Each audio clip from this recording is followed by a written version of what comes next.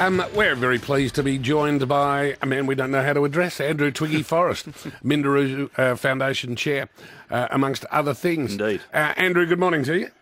Ross and Russell, how are you both? Very, very well, thank you. We've got a range of matters we can discuss. Right. I'm interested in your comments last week on Ukraine, and I agree with you. Generally speaking, don't you think the one thing we have in common with the United States is that we both tend to side with the good guys? How does that work if they're siding with the bad guys and we're siding with the good guys?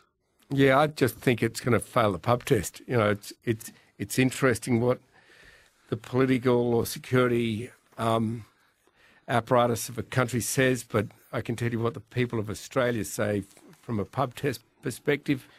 You line up with Putin in any way after he's being so ridiculously cruel and so bloodthirsty and put such devastation onto an innocent country and people.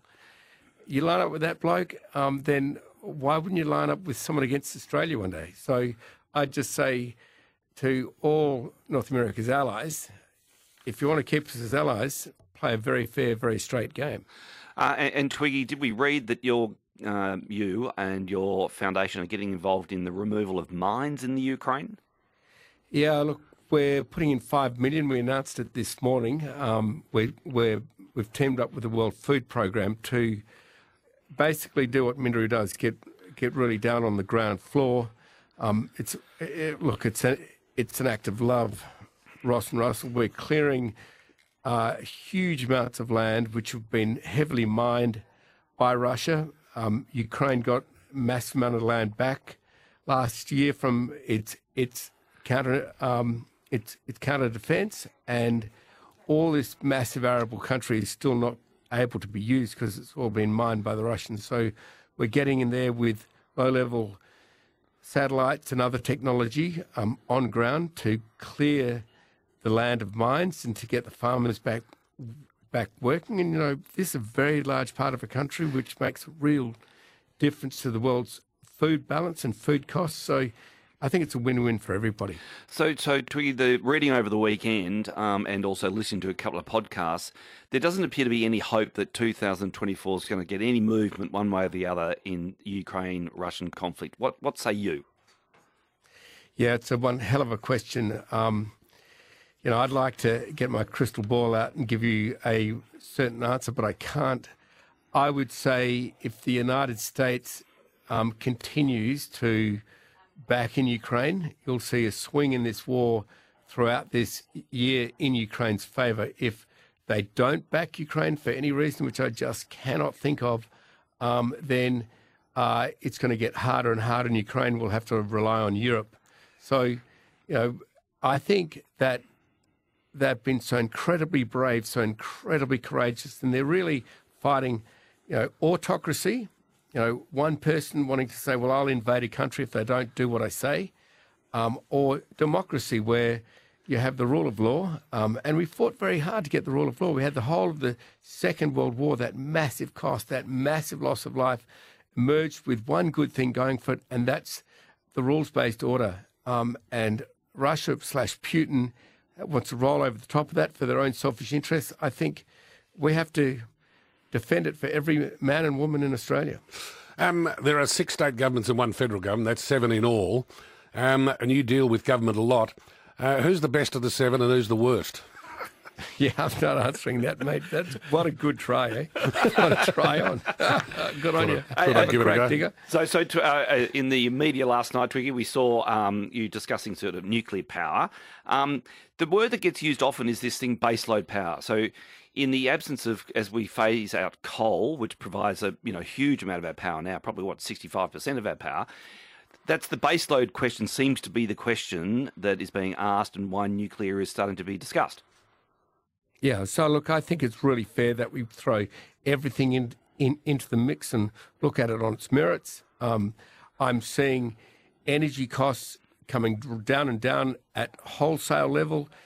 The regulators now have to pass on those savings to mums and dads of Australia. And I'm seeing these costs trending down thanks to renewables. Now, if you want to go nuclear, well, I know a thing or two about projects. I speak to the big energy vendors around the world. They're telling me, look, there are no small nuclear reactors. If you're on a survey across Australia saying, would you prefer coal or would you prefer nuclear? Well, everyone's going to say nuclear, of course, because coal's really coming to the end of its day. But what they're telling me is that, if we really get cracking straight away, we might be able to do it in 15 years. If you push it hard, maybe 10. And they're pitching a project. So from even getting an order, you need to do several years of studies, several years of longitudinal environmental assessments. Then you've got to build these things out. 10 to 15 years is really optimistic, and I don't want our country to be hooked to fossil fuel for all of that period when the rest of the world is going renewable energy as fast as it can. And only those countries who cannot go to renewable energy, France and Europe and cold countries which don't have the sunshine we do, which don't have the wind we do, they're going to nuclear. So to compare Australia to them is crazy. So I'm just saying, let's back the cheapest, fastest horse, and that's, of course, going to be renewables. Twiggy, I suspect I'll get a different answer to this if I asked our listeners this question of you. Is it more fun making money or giving it away? I would say it's tough giving it away responsibly because you come up against life and death all the time. And so is it more satisfying giving it away? It is, but it isn't easy. And we go straight to where the world needs us most, to communities, to modern slavery, to Ukraine, to the desecration of our oceans from plastic. These are all hard, knotty, difficult issues. And to be brutal, sometimes they're not a lot of fun, but they've got to be done. And, that's what we do. Babe Ruth had a teammate called Lefty Gomez who said in the baseball world, he said, I'd rather be lucky than good. And it doesn't matter how successful someone is, they will have had at least one bit of luck in their lives. What's the best bit of luck you've had? Mate, growing up in Australia, without any doubt. I mean, genetically could have been born anywhere, I suppose, but being born into this country with its freedom, with its democratic laws, with free press, with the rule of title, it's just a magnificent country, and I'm so lucky, so blessed to be born into it. I had another stroke of luck, if I could throw it in. My parents worked super, super hard on a cattle station. If you made a quid year in, year out, that was really tough. My grandparents, though, stepped up and put the farm on the line. I think they eventually lost it so they could educate the kids, so that mum and dad could educate my brother and sister and me. And if they hadn't stepped in, maybe I wouldn't have had the education I had. So, look, I'm leading and have led a bloody lucky life. Lovely to chat with you. We thank you for making time available to us today. Thank you, Ross. Thank you, Russell. Andrew, Twiggy Forrest.